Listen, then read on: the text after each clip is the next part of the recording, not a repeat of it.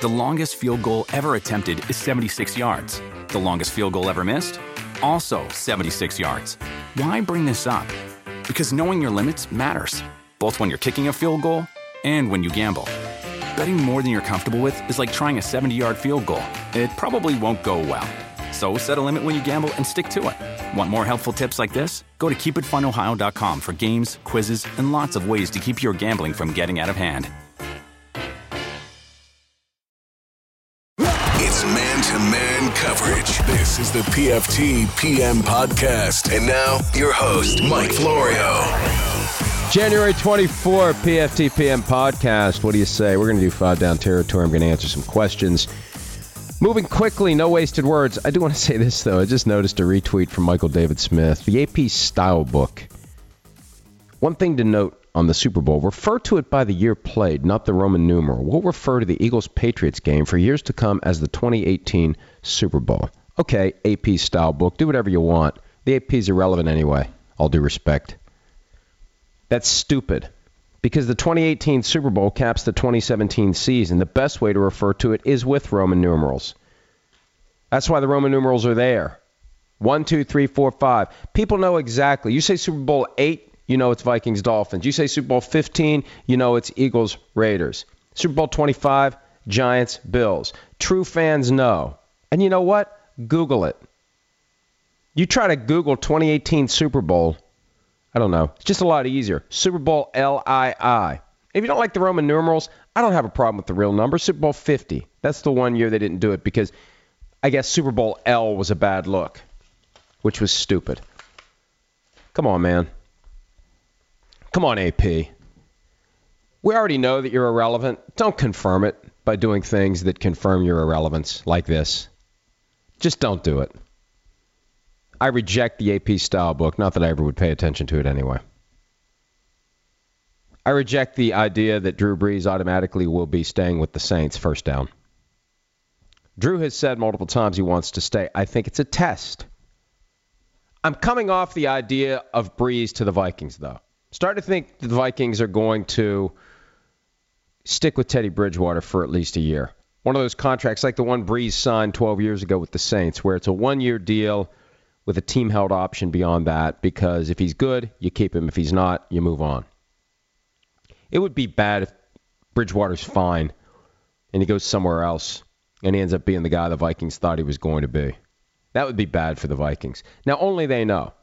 So if they keep him, they know he's ready to go. If they don't keep him, then that should mean he's not ready to go. So he shouldn't go somewhere else and do really well if they don't keep him. That should be the litmus test. Anyway, Mickey Loomis, the Saints GM, addressed the issue, according to the New Orleans Times-Picayune. I presume this happened at the Senior Bowl, where all the coaches and GMs currently are. We want him to be our quarterback, and we'll get going on that at some point. We'll get to it. I'm not anticipating any big issues, so we'll see. Well, I know it's a deadline-driven business, but if you want him, get to it. Right? You have no leverage. If you want him, you get to it now, before his agent, Tom Condon, finds out what else is out there behind door number 2 or 3 or 4. Vikings or Broncos or anyone else that would benefit from a 39-year-old franchise quarterback who could come in and take a team over the top. I'm convinced what's going to happen is the Saints are going to make an offer, and if it's within the same ballpark as what someone else would pay, then he stays in New Orleans. If there's a dramatic gap, and I don't know what the number is, but there's a number out there. There's a gulf wide enough that Drew Brees says, sorry, New Orleans, I wanted to stay, but how can I take X million less to stay? Look, we love him, Loomis said. The impact he's had on our team, our organization, our city is hard to measure. Nothing surprises me that he does. I'm excited about it. It's beyond the numbers. It's the leadership. He's the face of our organization. He's embraced being identified with New Orleans and all those things that are good for our community and him as well. Correct. You still have to pay him. That door swings both ways. Teams have tried in the past to lowball a guy that they think is not going to leave. Remember when the Vikings did it with Matt Burke? They lowballed him. Grew up in the Twin Cities, only had played for the Vikings, had 28 kids. I'm exaggerating by a few. No way he's not going to stay. No way he's going to tell us to ram it. No way he's going to go to another team at this stage of his career. And he did, because the Vikings lowballed him.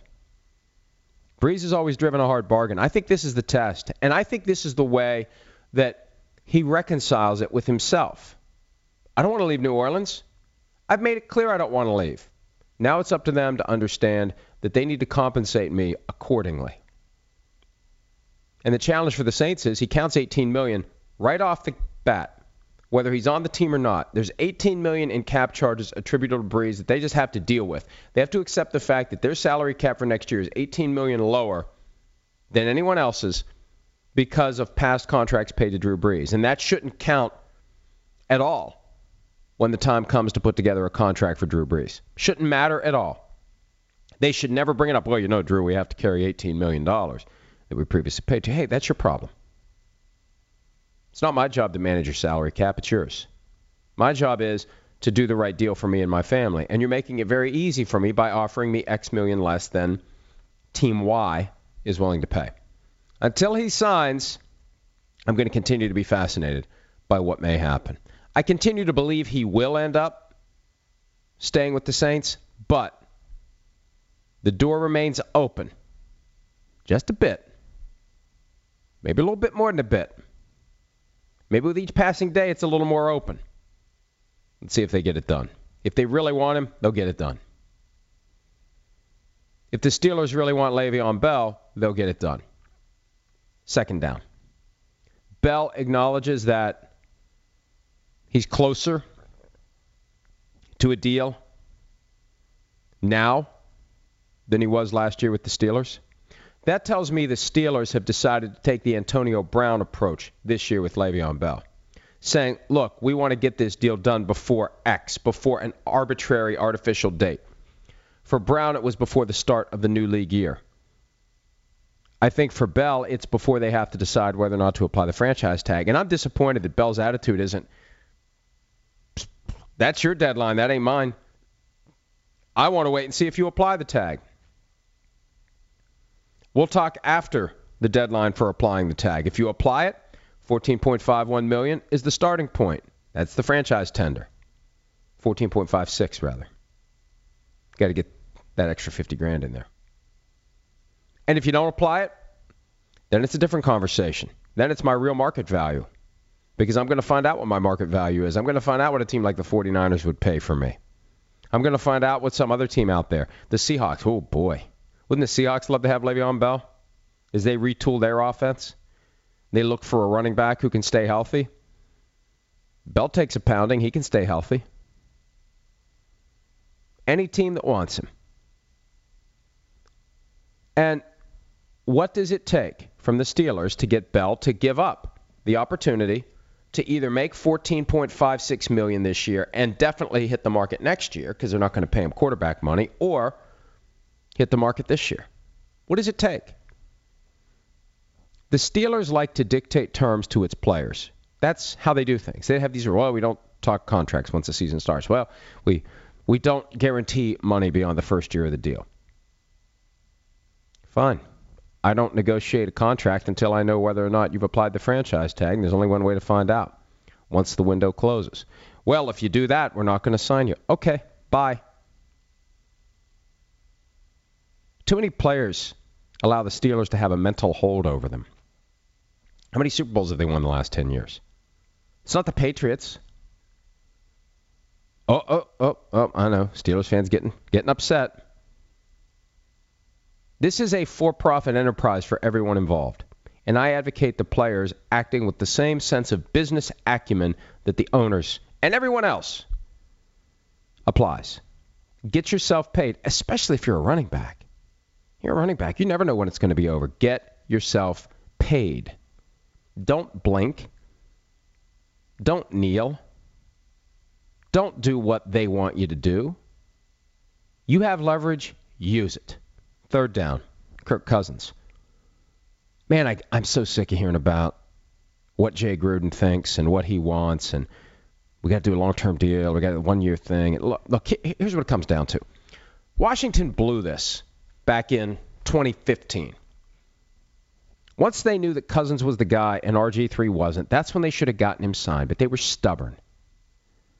They didn't want to pay Cousins what he should have gotten with the franchise tag as the driving force.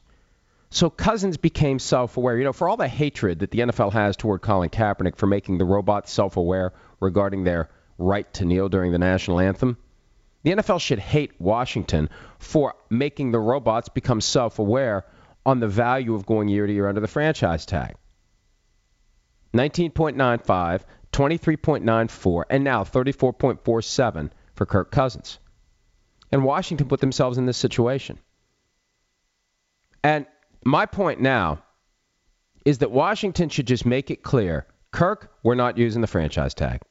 You're not worth $34.47 million. There are plenty of other quarterbacks we could sign who would not take us to the playoffs. Dollar for dollar, we'll go with Colt McCoy. Dollar for dollar, we'll draft somebody. Dollar for dollar, we'll take our chances with someone else because you're not a $34 million quarterback. Now, his leverage dictates it. Good luck signing to a long-term contract without it. I think their best play, don't apply it and then try to negotiate a contract. The problem is because they've completely mishandled and bungled the situation in prior years, Cousins is going to be salty, and he's going to take, all things equal, he's going to take somebody else's deal. Why wouldn't he? Why wouldn't he? Why wouldn't he accept the show of faith and belief and confidence that a team he's never played for would be demonstrating by offering him a major long-term deal? All things equal, why would he not take that deal over whatever Washington offers? Because Washington's only doing it because they're finally backed into a corner. I would need more money to stay if I were Kirk Cousins. Now, this is a tough one for me to properly navigate because on one hand, I'm saying Kirk Cousins isn't worth $34.47 million. On the other hand, I'm saying if I'm Cousins, I'm telling Washington, you had your chance multiple times to sign me and you chose not to. I don't want you to sign me because you have to.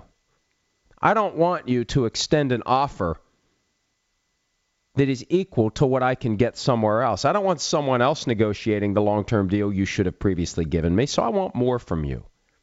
Otherwise, I will leave. That was third down, by the way. On to fourth down.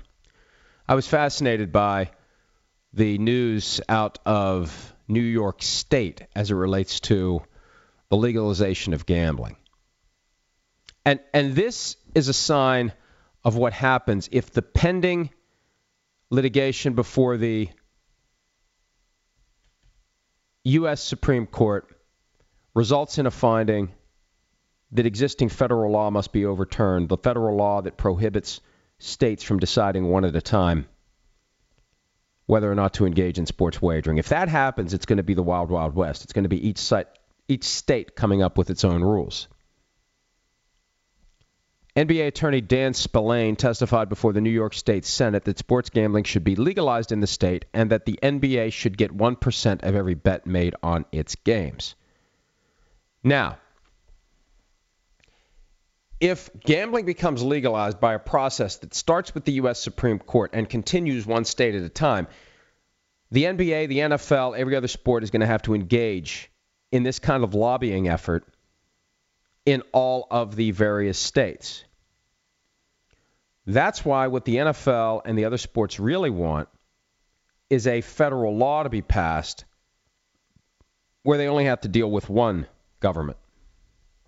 You create a law from the get-go that sets forth the parameters for nationwide betting if states choose to do it. Now, maybe if this federal law gets overturned by the U.S. Supreme Court, then there's a lobbying effort for a federal law that would provide regulation. But here's the thing. If this law gets overturned, the message is going to be, hey, federal government, you can't tell the states what to do with gambling anyway. You can't tell them what to do. You can't create some template that says how much money that the providers of the sport on which the wagering is happening get a piece of the action. But now we see why the NFL wants gambling. Now we see why the NBA wants gambling. Because they want to get a piece of the billions of dollars that currently are illegally changing hands. they see a way to turn their enterprises into even bigger operations. A $1 billion business becomes a $1 trillion business. Between the NFL's obsession with proliferating its product overseas and getting a piece of the gambling pie, the NFL becomes a much bigger deal. And the NBA becomes a much bigger deal because it ends up with more money. And with more money, it can invest in marketing. And it can flex its muscles. And it gets bigger and bigger and bigger. And that's where this is all going. But it's going to be a much more challenging task if they have to go state by state. And you get 1% in New York. You get 0.5% in Connecticut. You get 1.2% in Virginia. You get 0.1% in Florida, whatever it may be. You have to launch this exhaustive effort to get your cut. See, I thought previously the NFL would get its cut by facilitating bets through its properties. NFL.com, team websites, Twitter accounts, whatever. Any type of connection that a fan has to the team digitally, you press a button, you place a bet. I still think that's coming. I mean, if you had told me 20 years ago you could scalp tickets through digital portals owned and operated by the various teams with the press of a button, I'd have said, get the hell out of here. What's a digital portal? First of all. Second of all, there's no way they're going to legalize scalping. It's legal. And it happened just kind of like, meh. And that's what's going to happen with gambling. Gambling's legal. People gamble anyway. Anybody who wants to gamble, gambles. So keep an eye on that. The NFL, the NBA, Major League Baseball, they're all coming around to the idea of gambling. And there were some fascinating discussions last year about gambling where, like, you can go to a baseball game and you can place bets from your seat on whether the next pitch is going to be a ball or a strike. And baseball is actually less troubled by that because it happens so immediately and it happens in real time. It's incorruptible. Completely incorruptible. Football could do similar things. Will the next pass be completed or incomplete? Will the next play be a run or a pass? Will the next play go for more or less than 5 yards? What are the odds of the next play being a first down? How many plays till the next touchdown? The possibilities are limitless, and so is the potential for earnings for the NFL. Once you cross the bridge as to the morality of wagering money, and that bridge got crossed back, years ago when they started with the daily pick 3 and scratch off. It's a slow growth.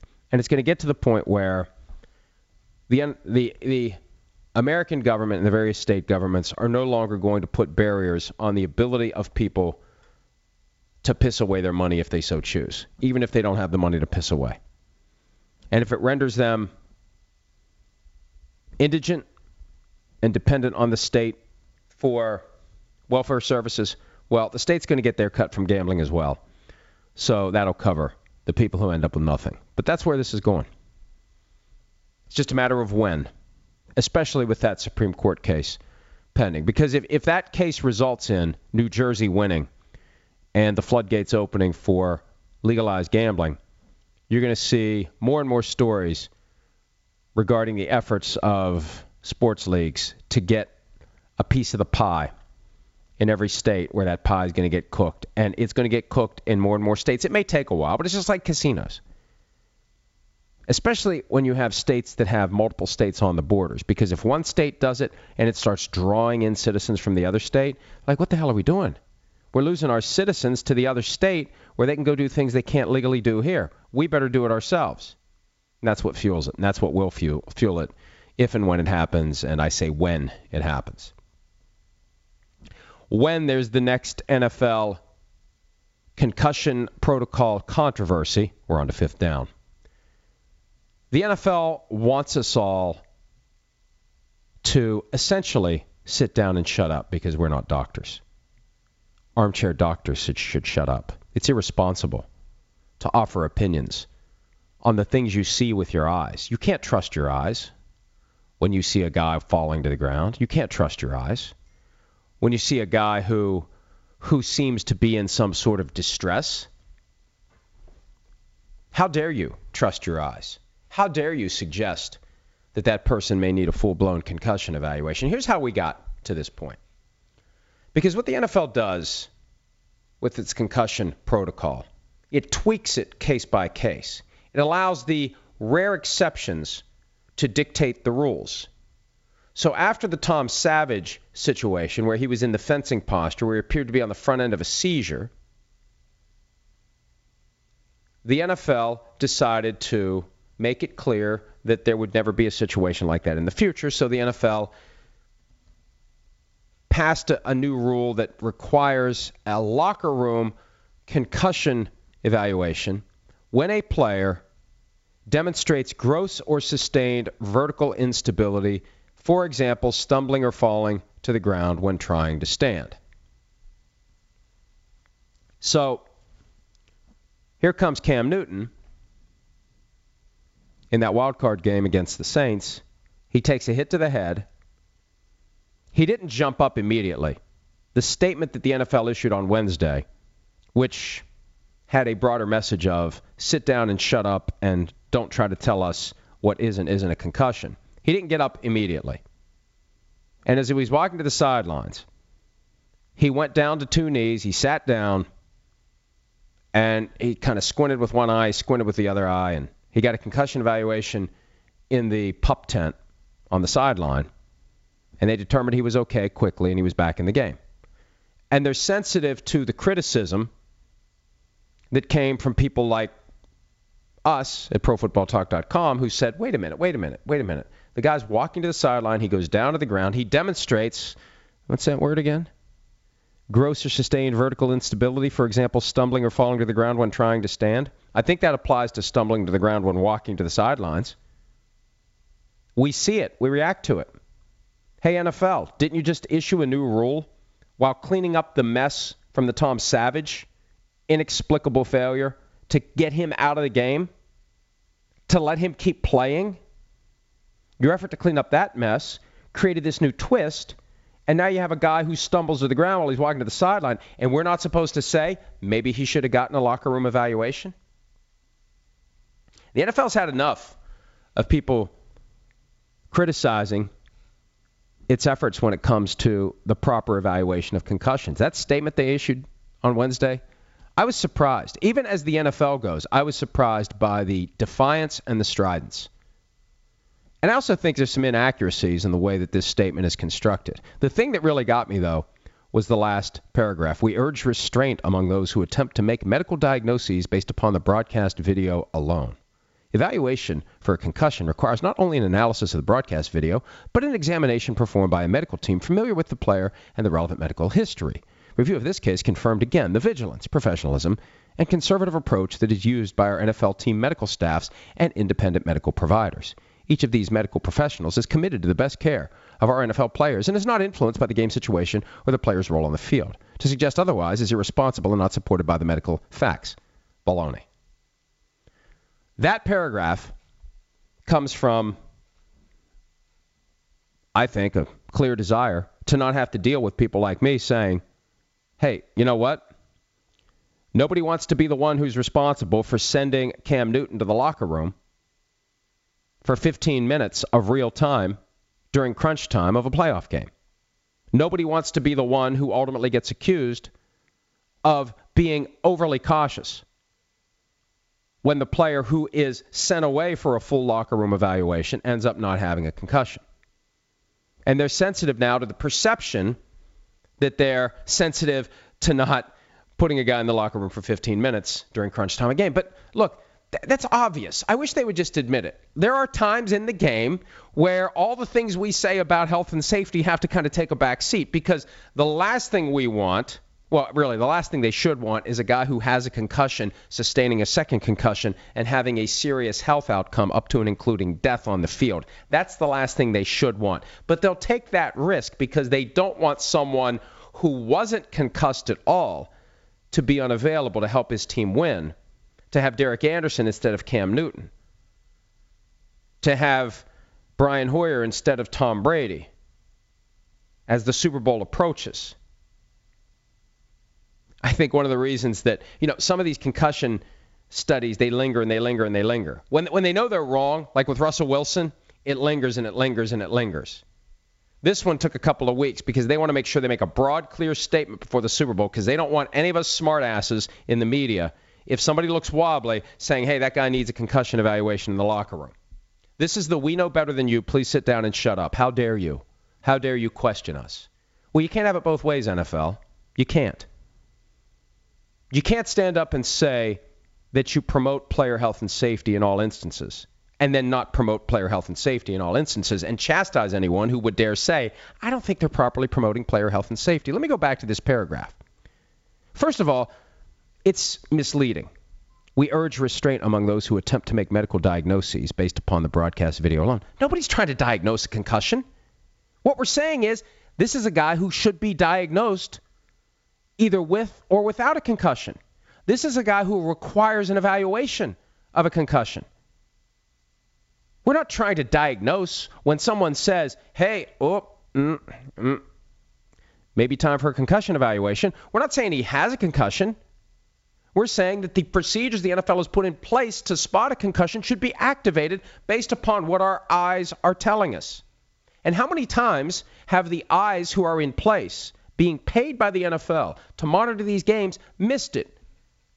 There are countless examples of these professionals that we're now supposed to defer to at all times because they know and we don't, them screwing up. And, one of the facts that gets pushed out there, we had 5,000 concussion evaluations this year. I don't care how many you get right. What matters is the ones you get wrong. Because you know how many you should get wrong? 0.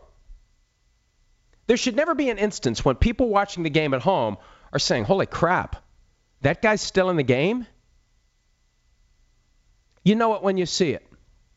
Case Keenum was in distress when he played for the Rams against the Ravens a couple of years ago. They didn't get him off the field. And the NFL's in a tough spot here because the NFL does not want to have to stand up and tell the world that in key moments when it's time to protect all players, not the ones who self-report, not the ones who are obviously concussed. I mean, there was no way Rob Gronkowski was staying in the game after the way that he acted when he took that illegal hit from Barry Church. There's no way Travis Kelce was staying in the game when he took that hit against the Titans in the wild card round. There's that small number of cases that land in the margin where the guy isn't obviously messed up, but there's enough there that allows us to say something's not right. And there's also some cases where the guy is messed up and they just miss it. Tom Savage, they missed it. Russell Wilson, he escaped when he was sent to the sideline for a concussion evaluation. He escaped before he even got how many fingers. I don't know what they do. Look, the baseline concussion evaluation in the medical pup tent, it's more detailed than how many fingers, but it's a lot closer to how many fingers than let's go to the locker room and let's take our time and make sure you're okay. And this entire problem, I think the reason the NFL is salty about this is because they went too far in reacting to Tom Savage. They created a standard that they now don't want to apply. I mean, they don't even quote the standard when they defend why Cam Newton wasn't taken to the locker room. This is one of the bullet points. They've got bullet points and then bullet points within bullet points. Mr. Newton did not display gross motor instability, which would have necessitated a locker room evaluation in the concussion protocol. That's not what the new rule says. The new rule doesn't say gross motor instability. The new rule says that a locker room evaluation is required, quote, for all players demonstrating gross or sustained vertical instability, for example, stumbling or falling to the ground when trying to stand, end quote. Gross motor instability isn't in the press release that was issued just a couple of weeks ago as they tried to mop up the mess that they created by allowing Tom Savage to play after he was on the ground beginning to tremble like he was having a seizure. I mean, look, I understand there's a strong PR component, and I understand that the NFL has chosen, at least for now, I don't know where they're going to go as they fill this job of top spokesperson. I don't know if they're going to hire another person from the political world where this is how the game is played. It's not about what's right and wrong. It's about how we can convince people that we're right and you're wrong. But think about this. They create a hideous, awful mess with Tom Savage. And in cleaning it up, they create a new standard that should be a bright line. A locker room evaluation for all players demonstrating gross or sustained vertical instability, e.g. stumbling or falling to the ground when trying to stand. You've got a guy who takes a knee as he's approaching the sideline, and how dare we suggest that the new standard they created by cleaning up the Tom Savage mess shouldn't apply or should apply or does apply. We don't know. We're not equipped to make a medical diagnosis. I'm not trying to make a medical diagnosis. It's not a medical diagnosis. I'm not saying the guy has a concussion. I'm saying there's enough there to justify a locker room evaluation based upon the league's own standard. And I also get a kick out of how, in this statement that they issued, the league makes it clear that Cam Newton went down because he was told to go down. He did so at the direction of multiple members of the Panthers sideline coaching and medical staff. Coach Rivera told the parties conducting this review that he instructed the quarterback coach to tell Mr. Newton to take a knee if he required medical treatment. They never say why Newton was told that.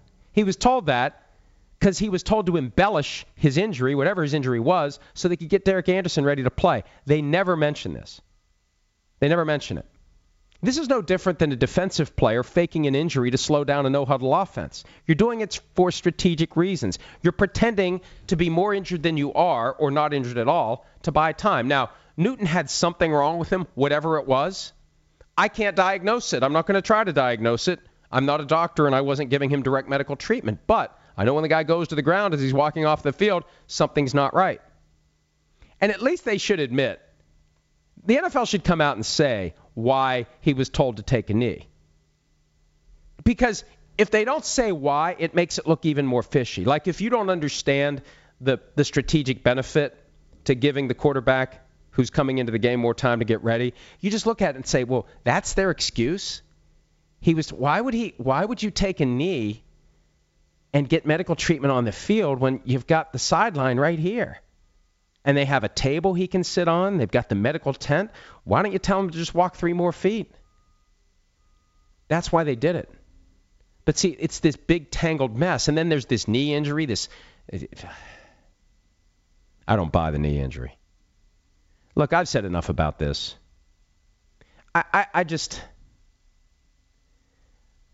don't like the feeling that I'm being condescended to. And I don't like the feeling that I'm being lied to. And I don't like having to play a shell game. It's exhausting. Life's hard enough without having to chase people around and prove that they're full of crap. And can't we just be honest about certain things? And I don't like having somebody wag a finger in my face and say you're not qualified. Whether it's Dr. Alan Sills, whether it's Joe Lockhart, who had a quote to Adam Schefter, who passes his stuff along without any analysis or scrutiny whatsoever because, got to get my 5-minute heads up on all the big stuff. It's just tiring. And here's the thing. When a player suffers a concussion the second time because he was allowed to stay in a game because of the first concussion, because the net wasn't broad enough to get him off the field, I don't want to hear the NFL talk about how this was an isolated incident and there was no way we could have prevented it and we did everything we can and it's an act of God and all this other crap. They're consciously choosing the slim chance of something that happens, I don't know, a couple times a year or more often for high school players where you have serious injuries or death. They're accepting that possibility because they don't want to be as cautious as they need to be because that creates a negative impact on the game. And that's one of the biggest problems with that paragraph I read earlier. They act like they're not influenced by game situations and game consequences. They are. All right, let me answer a few questions. It's just very depressing when people try so hard to obscure the truth. And they do it in such a way where it's so obvious that they're doing what they're doing. And they try to make you feel bad.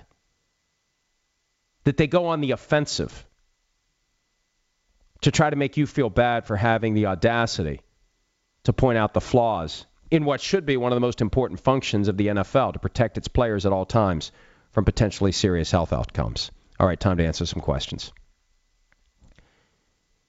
At Steve Gallo NFL, how can I make my bronchitis take a hike? Hey, Steve, join the club. I've had like a rattling cough for a week now. I guess you just suck it up. I don't know. Hope for it to go away. At Jason Schender, what's the need for the game official to take a look at the Surface tablet during replay review if the ruling is ultimately coming from New York? Is it just more airtime for Microsoft, or is there a legitimate purpose? Look, this is the bad day for me to be trying to give the NFL the benefit of the doubt on the things it does. This is product placement for Microsoft. The referee is a useless appendage in that setting. It's all done to make it look like there's involvement by the referee. Ultimately, the call is being made by New York. And the call was being made by New York last year and the couple of years before that. When you're consulting with your boss on what you should do, what your boss suggests is what you're going to do. At least they got rid of that facade. But, yeah, it's product placement for the Microsoft Surface, that brilliant blue, and a brilliant business move by Microsoft. Everybody knows about the Microsoft Surface now. At GoHead 287, the chances the Chargers draft a quarterback in the first round. Hey, look, the question becomes, do you want to add a talented player to help Phillip Rivers get to a Super Bowl? Or do you want to add a talented player who will be groomed to take over for him? Rivers said, I had him on PFT Live during the season, at a time when Russell Wilson joined the I'm playing until I'm 45 parade. Rivers said, I ain't playing that long. I'm going to be coaching my son's high school football team when I'm 45. I'm not going to be wearing a helmet. So you got to be ready. That's the great challenge for any team that has a franchise quarterback who is getting close to the end. When do you invest resources in replacing him, and how will he react? There was talk about them, I think, being interested in Deshaun Watson last year, if I recall correctly. I think Sims is pushing that one. And Phillip Rivers said, no, we're not doing that. First of all, they shouldn't listen to Phillip Rivers. Quarterback's job is to play quarterback. I mean, Tom Brady probably wasn't happy when they used a second-round pick on Jimmy Garoppolo. You could be using that pick on a guy who helps me win more games, not a guy who's going to hover over my shoulder. So I think that it's always a possibility. They used the 4th overall pick to get Phillip Rivers. Well, they used the 1st overall pick to get Eli Manning. They traded it for the guy who was taken 4th overall in 2004 when they had Drew Brees on the team. So they'll do what they have to do when they think it's time for them to get another quarterback ready. At Adero7, are the Broncos going to be able to convince top free agents like Kirk Cousins that the team can win now? What does your gut tell you about the quarterback direction for the Broncos draft or free agency? I think they need a veteran who comes in and leads the team the way that Peyton Manning did, that holds people accountable, that pulls everyone together. I've said that several times now. This is the very short version of it because I feel a little salty about all that Cam Newton concussion stuff. So I'm going to be a little more, clipped in my responses today, I guess. Get a guy who comes in and leads the team. Go after Drew Brees. I'd go after Brees before Cousins. I'm not sold on Cousins. How do you call a guy a franchise quarterback who's been to the playoffs once and lost at home? How do you call a guy a franchise quarterback who lost at home in the regular season to Case Keenum? And I know, look, the help around him is a factor. But between Brees and Cousins, give me Brees, especially because you need a guy who can come in and take over the team. And I don't know that Cousins can do that. At Curtis Fingers, better head coach, Josh McDaniels version 2.0 or Matt Patricia? That's a good question. And typically when someone says that's a good question, that means they don't know the answer. That's what makes it a good question. You've stumped me. I have to think about it, so I have to fill the gap. So I'm going to say that's a good question because I don't know what else to say. I don't know. Because here's the thing. There's a difference between being a great head coach and having a great team to coach. I mean, I think Matt Patricia is in a good spot with Matthew Stafford if they have the right leadership of the offense and if they have the right ability to add the players they need. The Colts need to add a lot of players to be competitive, and all of a sudden that AFC South is going to be a very competitive division. But I would say that McDaniels may be the better head coach because McDaniels is from the side of the ball that isn't Bill Belichick's expertise. Although I'd like to think at this point in his career, he's an expert on both sides of the ball. And I never was a big fan of this idea that you're only an expert on defense or offense. I think if you know defense extremely well, you also know offense because you know what it takes to beat a defense. And if you know offense really well, you should know defense. And I think Belichick knows everything, but I think because he was a defensive guy, I think it's easier for Patricia to look like a great coach when he's working with Belichick, although there are some who say Patricia is actually even smarter than Belichick. So we'll see. How's that for a non-answer? We'll see. At Paul Fitz, DOS, when Ken Norton left the 49ers to become the defensive coordinator of the Seahawks, I read that the 49ers didn't have to let him go. Is it just professional courtesy to let a guy take a promotion, or does it also have an ancillary benefit of making a position on your staff more desirable? Well, here's the thing. I don't know that it makes it more desirable to let Ken Norton go for a promotion that they didn't have to let him take. He had just arrived. It doesn't make it look more desirable. You're not sprouting this tree of assistant coaches. I think that they just decided, you know what they're doing the right thing. They did the right thing. And there are plenty of teams that would say, too bad you signed a contract. That's no way to run a business. The fact that they let Norton go to take a better job with a division rival, that tells me that the 49ers have finally figured out how to properly run their football team. Now, will they pay for it when they face the Seahawks? I don't know. But why do you want to keep a guy around who doesn't want to be there? That's no way to run your team. He's going to be resentful. He's going to grumble. He's going to complain. You want people who want to be there, and you want people who are happy. And you want to have the confidence that if someone does leave, you can find someone else to come in and do the same job who wants to be there. All things equal, I want the guy who wants to be there versus the guy who really doesn't want to be there and who's going to be pissed off because he didn't get a chance to go where he wants to be. At Sergio D, what's the story with Jim Schwartz? Has his hot-headedness in Detroit cost him, or is the fact that the Eagles are still playing that cost him an opportunity? Surely teams that have hired defensive-minded coaches would have been better off with Schwartz. Well, look, his one-loss record in Detroit wasn't stellar, but it was 2-14 the first year that he was mopping up after 0-16. The Giants, and there were multiple reports. ESPN had it, we had it, that Jim Schwartz was the early leader. Ernie Accorsi was behind Schwartz. Accorsi, the guy who hired Dave Gettleman. That Schwartz was going to be a candidate. And then they didn't request permission to interview Schwartz during the first bye week. Then they did on Wednesday. Then they didn't interview him. And Jim Schwartz versus Pat Shurmur on Sunday, how'd that go for the future Giants coach, for the new Giants coach? I don't get it, but good for the Eagles. None of their guys are getting plucked away. Now, John DeFilippo may still leave because his contract's up, but I don't know what the story is.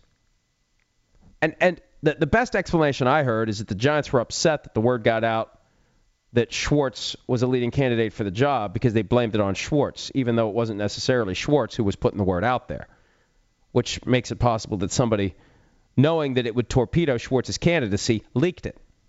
Isn't that some next-level stuff?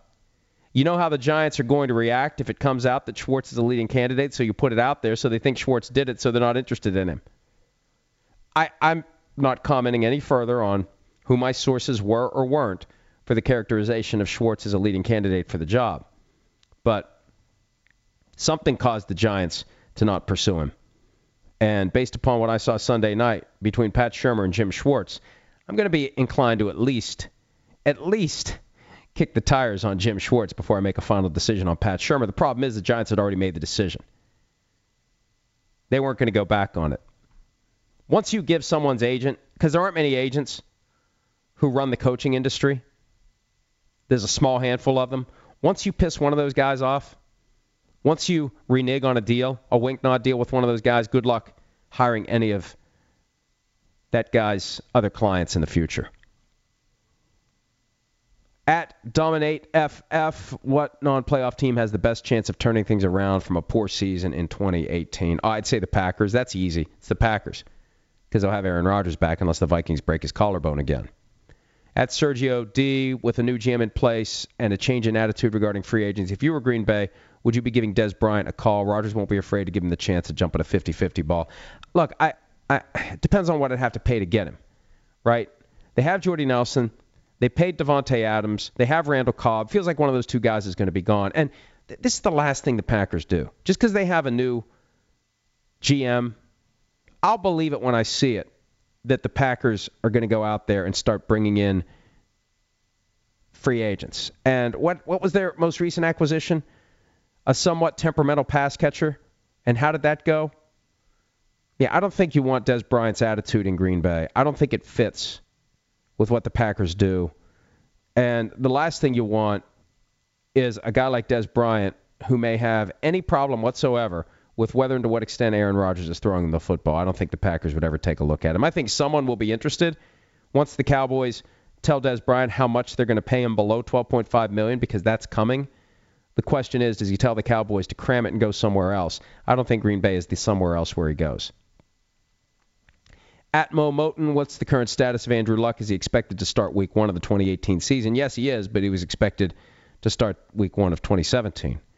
I think with Andrew Luck, given all the mixed messages that we got last year and all the inconsistencies and just the issues with that shoulder recovering, I'm not going to believe he's back until he's back. Now, Josh McDaniels apparently isn't concerned, but he's not back until he's back, and when he's back, you better have a plan for keeping the guy healthy. You got to improve your offensive line, and you got to convince this guy to not take hits. He's big, he's strong, and he thinks he's indestructible. I'd like to think he's smart enough to have figured it out. And having a guy like Josh McDaniels, who coached Tom Brady, I think McDaniels can show Andrew Luck a ton of Tom Brady in the pocket film, and Luck will realize that his interests are far better served by finding ways to avoid taking those hits. And then the question is, can he learn it? It's clearly not instinctive. Can he learn it? Because there's no reason to think he's going to come back and suddenly not take hits. Can he stay healthy moving forward? That's my big question. At the Impact 99, do you have any fashion or style tips based upon your everyday apparel? Have you seen my everyday apparel? You just answered your own question. At Thomas J. Gunther, why do you think it is that teams are scared of trading away a mid to late round pick for a proven player, but almost nonchalant about throwing first rounders in trade ups for rookie quarterbacks? Well, because you either have a franchise quarterback or you don't. And there's only one reliable place to find a franchise quarterback, and that's at the top of the draft. Yeah, there's going to be a Russell Wilson every once in a while, a Dak Prescott every few years, a Tom Brady once in a dozen lifetimes. But your best bet to getting a franchise quarterback is making the move. We saw it with the Eagles and Carson Wentz. We saw it with the Rams and Jared Goff. We saw it with the Chiefs and Patrick Mahomes if he becomes who they think he's going to be, and I think he will. We saw it with the Texans and Deshaun Watson. Yes, young quarterbacks get overdrafted. Yes, the trend is now trade up to get the quarterback. But once you have the quarterback, you've gone a long way towards solving a lot of your problems, and you've guaranteed you're going to be relevant for years to come.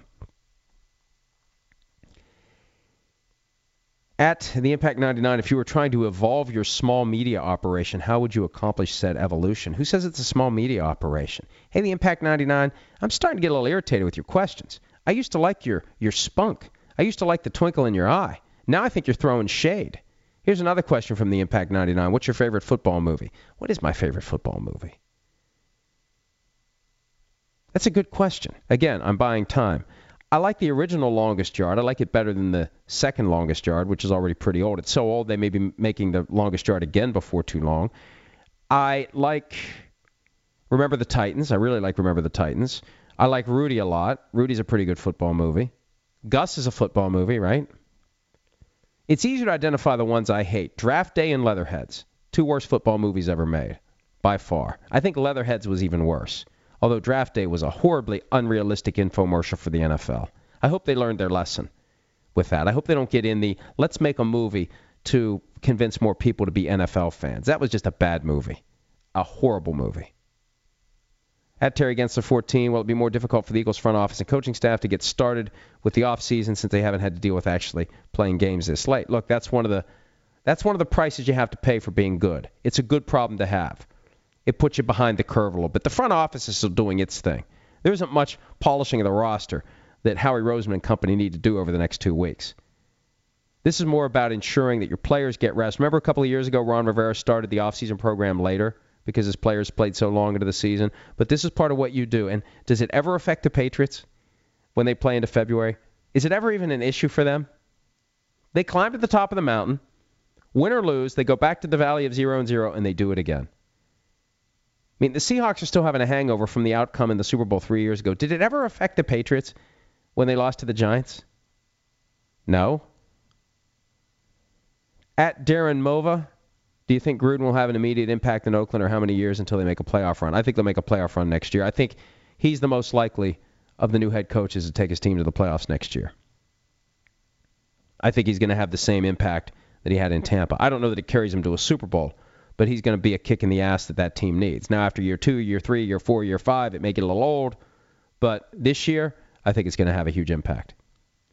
At Shamgod, isn't it plausible the Texans sign one of the Vikings quarterbacks or Tyrod Taylor to fill the gap in the event Deshaun isn't ready at the start of 2018? I think he'll be ready, but I think they do need to have a competent backup. One thing that I think we've learned this year, people try to say, well, when you look at the Final Four teams, it's proof that you don't need a franchise quarterback. No, it's proof that you better have a damn good backup. And the problem is there aren't enough quarterbacks to go around to fill out the starting lineup of the 32 teams. If you have 2, you're ahead of the game. If you have 3 like the Vikings had, you're really ahead of the game. The only problem is they're all free agents at the same time. So I think the Texans need a quality backup, not Tom Savage, but they'll find somebody to come in, and part of the lure will be, hey, maybe I get a chance to play if Deshaun Watson can't. And ideally, you want a backup who has the same playing style, so it's not a dramatic change when you go from one to the next. You know, like Colin Kaepernick behind Deshaun Watson. That makes more sense than Tom Savage. At EdArm55, do you see the NFL ever eliminating the Pro Bowl as a whole? Do you see them converting it to a 7-on-7 format, making it like the NHL All-Star Game? Now, I don't see them getting rid of it. They'll huff and puff about it from time to time. It's not what it used to be because there's no reason for the players to go all out. You're healthy enough to suit up for one more game that doesn't mean anything, and you're going to go out there and get yourself injured. Look what happened to Tyler Eifert. Has he been the same since his Pro Bowl injury? But, you know, here's the thing. So many of these guys are still young enough and naive enough to think the bad thing isn't going to happen to them. Plenty of these guys are thinking along the lines of business decisions, but I think that still that they want to bask in the great season they had, and they're willing to roll the dice.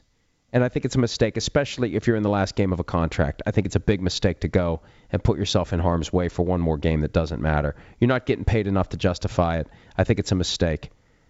You get a limited time off. Do you really want to spend that time rehabbing from surgery and going through pain unnecessarily if you're healthy enough to play one more game?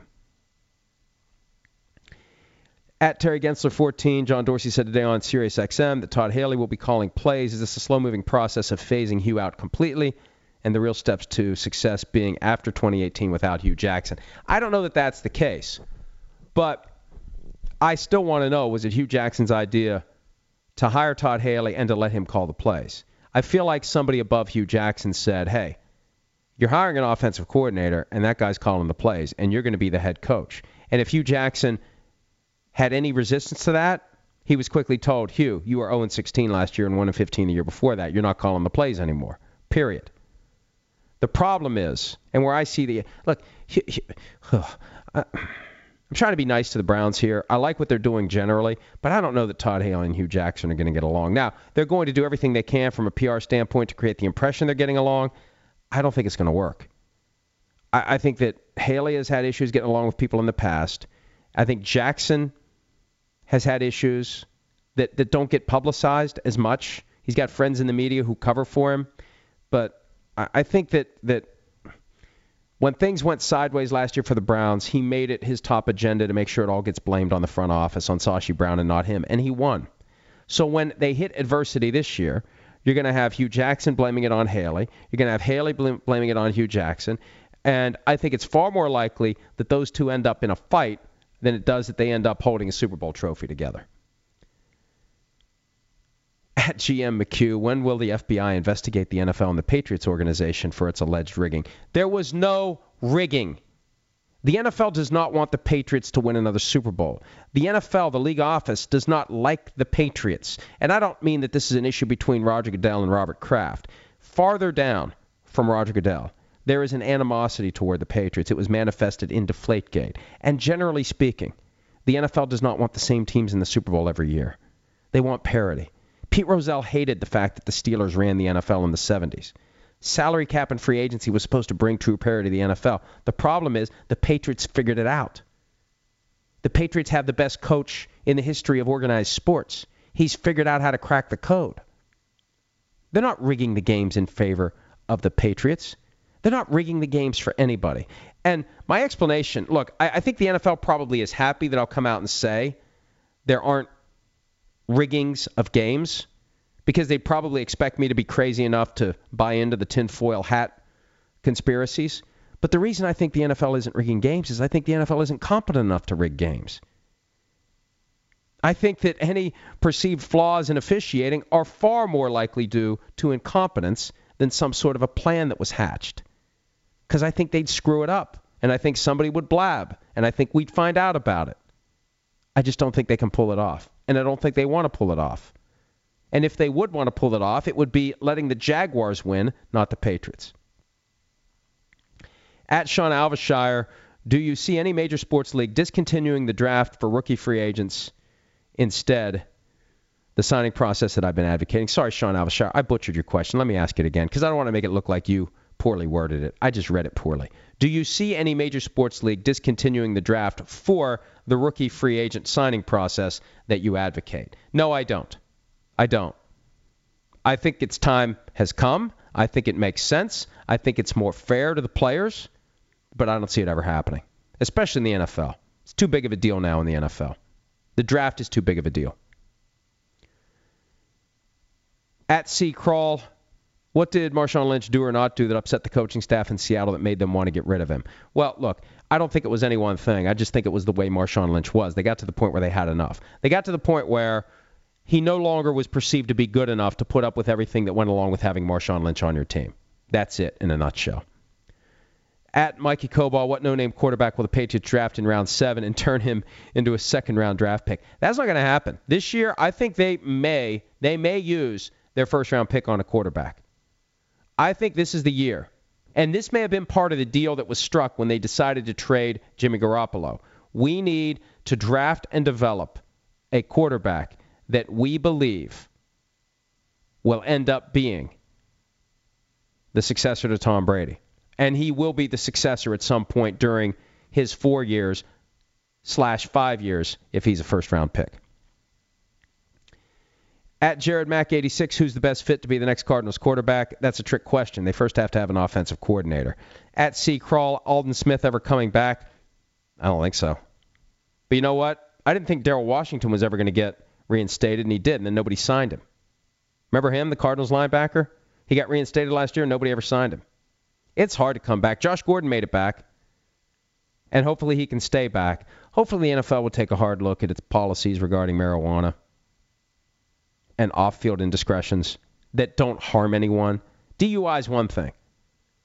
Driving under the influence of marijuana is one thing. I think there should be punishments for that issued by an employer, especially a high-profile employer. But these other things, what guys do in the privacy of their own home if there's no victim involved, I got a big problem with Big Brother. And the NFL has that big shield, father knows best mentality far too often with players, and I don't like it. Tony Riccolo asks the likelihood of Darrell Bevell back with the Vikings. He's reportedly going to interview on Friday. We'll see. I don't know how to feel about that from a Vikings perspective. Is that good? Is it bad? I don't know. He wasn't horrible with the Vikings. I mean, it's easy to be good when you have Brett Favre. But what does this mean for who they get at quarterback? That's going to be the key question. At Sean Alvashire, are you surprised the NFC opened up as 3.5 favorites in the Pro Bowl? Look, the fact that anybody would even bet on the Pro Bowl, if you are inclined to place a bet on the Pro Bowl, you really do need to call one of those 800 numbers. You really need to find something in life that gives you true enjoyment. If you have to resort to betting on the Pro Bowl to derive any sort of a dopamine rush in your life. I'm serious. It's not shtick or a bit or anything. If you feel compelled to bet on the Pro Bowl, you really do need help. I'm not joking. You need help. All right, I probably should go. We've been going for an hour. Yeah, I'm looking at some of these others. Let's just call it. Boy, that's really. Shouldn't I go out with a bigger bang than that? Don't you like to go out on a high note? I don't know. Some days I do, sometimes I don't. We may have an edition of and I'm not. I wasn't the setup. I'm sure you were thinking that I was holding something back that was going to be the bang I go out with. Sometimes you just don't go out with a bang.